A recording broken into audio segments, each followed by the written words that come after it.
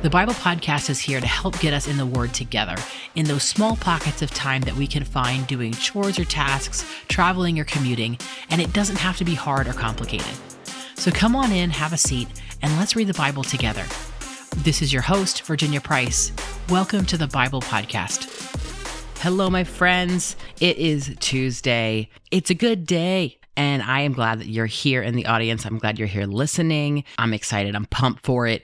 It's pumps. Today we're reading in Philemon 1. I don't know why I said it like that, but we are going to jump right into it. We're starting at the top of the chapter, of course, in the NLT. And if you didn't catch Monday's episode, this whole week is about hope. We are dealing with hope. We are infusing you with hope through the Word. The Bible and the testimony of Jesus brings hope to us all. So we are gonna just enjoy this week. It's a great one so far. And if you want some dramatic Bible reading, definitely go check out yesterday's episode. We're gonna start at the top with greetings from Paul in verse 1. This letter is from Paul, a prisoner for preaching the good news about Christ Jesus, and from our brother Timothy. I am writing to Philemon, our beloved co-worker, and to our sister Apphia, and to our fellow soldier Archippus, and to the church that meets in your house. May God our Father and the Lord Jesus Christ give you grace and peace. Paul's thanksgiving and prayer, verse 4. I always thank my God when I pray for you, Philemon, because I keep hearing about your faith in the Lord Jesus and your love for all of God's people. I am praying that you will put into action the generosity that comes from your faith as you understand and experience all the good things we have in Christ. Your love has given me much joy and comfort, my brother, for your kindness has often refreshed the hearts of God's people. Paul's appeal for Onesimus, verse 8. That is why I am boldly asking a favor of you. I could demand it in the name of Christ because it is the right thing for you to do. But because of our love, I prefer simply to ask you. Consider this a request from me, Paul, an old man and now also a prisoner for the sake of Christ Jesus. I appeal to you to show kindness to my child Onesimus. I became his father in the faith while here in prison. Onesimus hasn't been of much use to you in the past, but now he is very useful to both of us. I am sending him back to you, and with him comes my own heart. I wanted to keep him here with me while I am in these chains for preaching the good news, and he would have helped me on your behalf. But I didn't want to do anything without your consent. I wanted you to help because you were willing, not because you were forced. It seems you lost Onesimus for a little while so that you could have him back forever. He is no longer like a slave to you. He is more than a slave, for he is a beloved brother, especially to me. Now he will mean much more to you, both as a man and as a brother in the Lord. So if you consider me your partner, welcome him as you would welcome me. If he has wronged you in any way or owes you anything, charge it to me. I, Paul, write this with my own hand. I will repay it, and I won't mention that you owe me your very soul. Yes, my brother, please do me this favor. For the Lord's sake, give me this encouragement in Christ. I am confident as I write this letter that you will do what I ask and even more. One more thing, please prepare a guest room for me, for I am hoping that God will answer your prayers and let me return to you soon. Paul's final greetings. Epaphras, my fellow prisoner in Christ Jesus, sends you his greetings. So do Mark, Aristarchus, Demas, and Luke, my co-workers. May the grace of the Lord Jesus Christ be with your spirit. Okay, this one's definitely a different turn from yesterday's episode.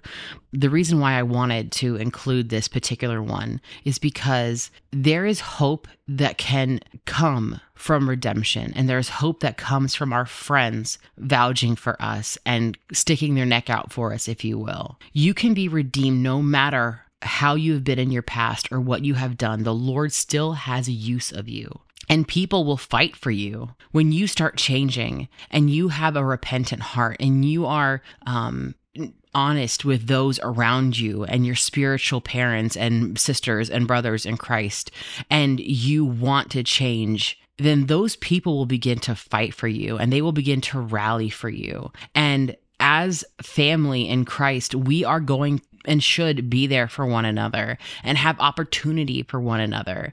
And a lot of the times you do see this, right? Like if you need, I'm just thinking of like something fixed and you happen to know somebody that goes to your church that has a business doing that thing, or they have a connection to somebody doing that thing. Like you want to go through that avenue first and support the kingdom and kingdom businesses.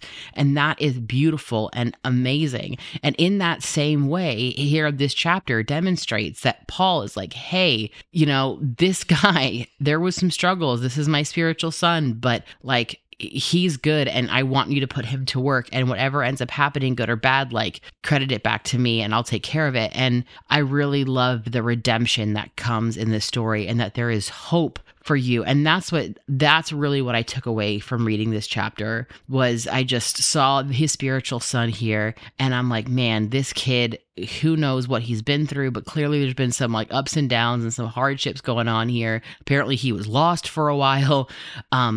And I really enjoy that there is this family kind of thing coming around here to help him out, and there is redemption and hope for all of us. So no matter where you are in your situation, and even if that doesn't apply to you now, or if it did in the past, or maybe it does in the future, there is hope. There is hope, and that is the point. So I'm going to leave it there. I appreciate you guys listening in. Tomorrow we are jumping into Hosea. I know I don't typically jump ahead and let you guys know what we're reading, but it's going to be great. And I hope that you guys are all here with me. If you haven't had a chance yet, head over to our Instagram, give us a follow there, and leave me a comment, send me a DM, whatever the case is, and I'll check the messages. And I want to just say hey, and thank you for listening to the show.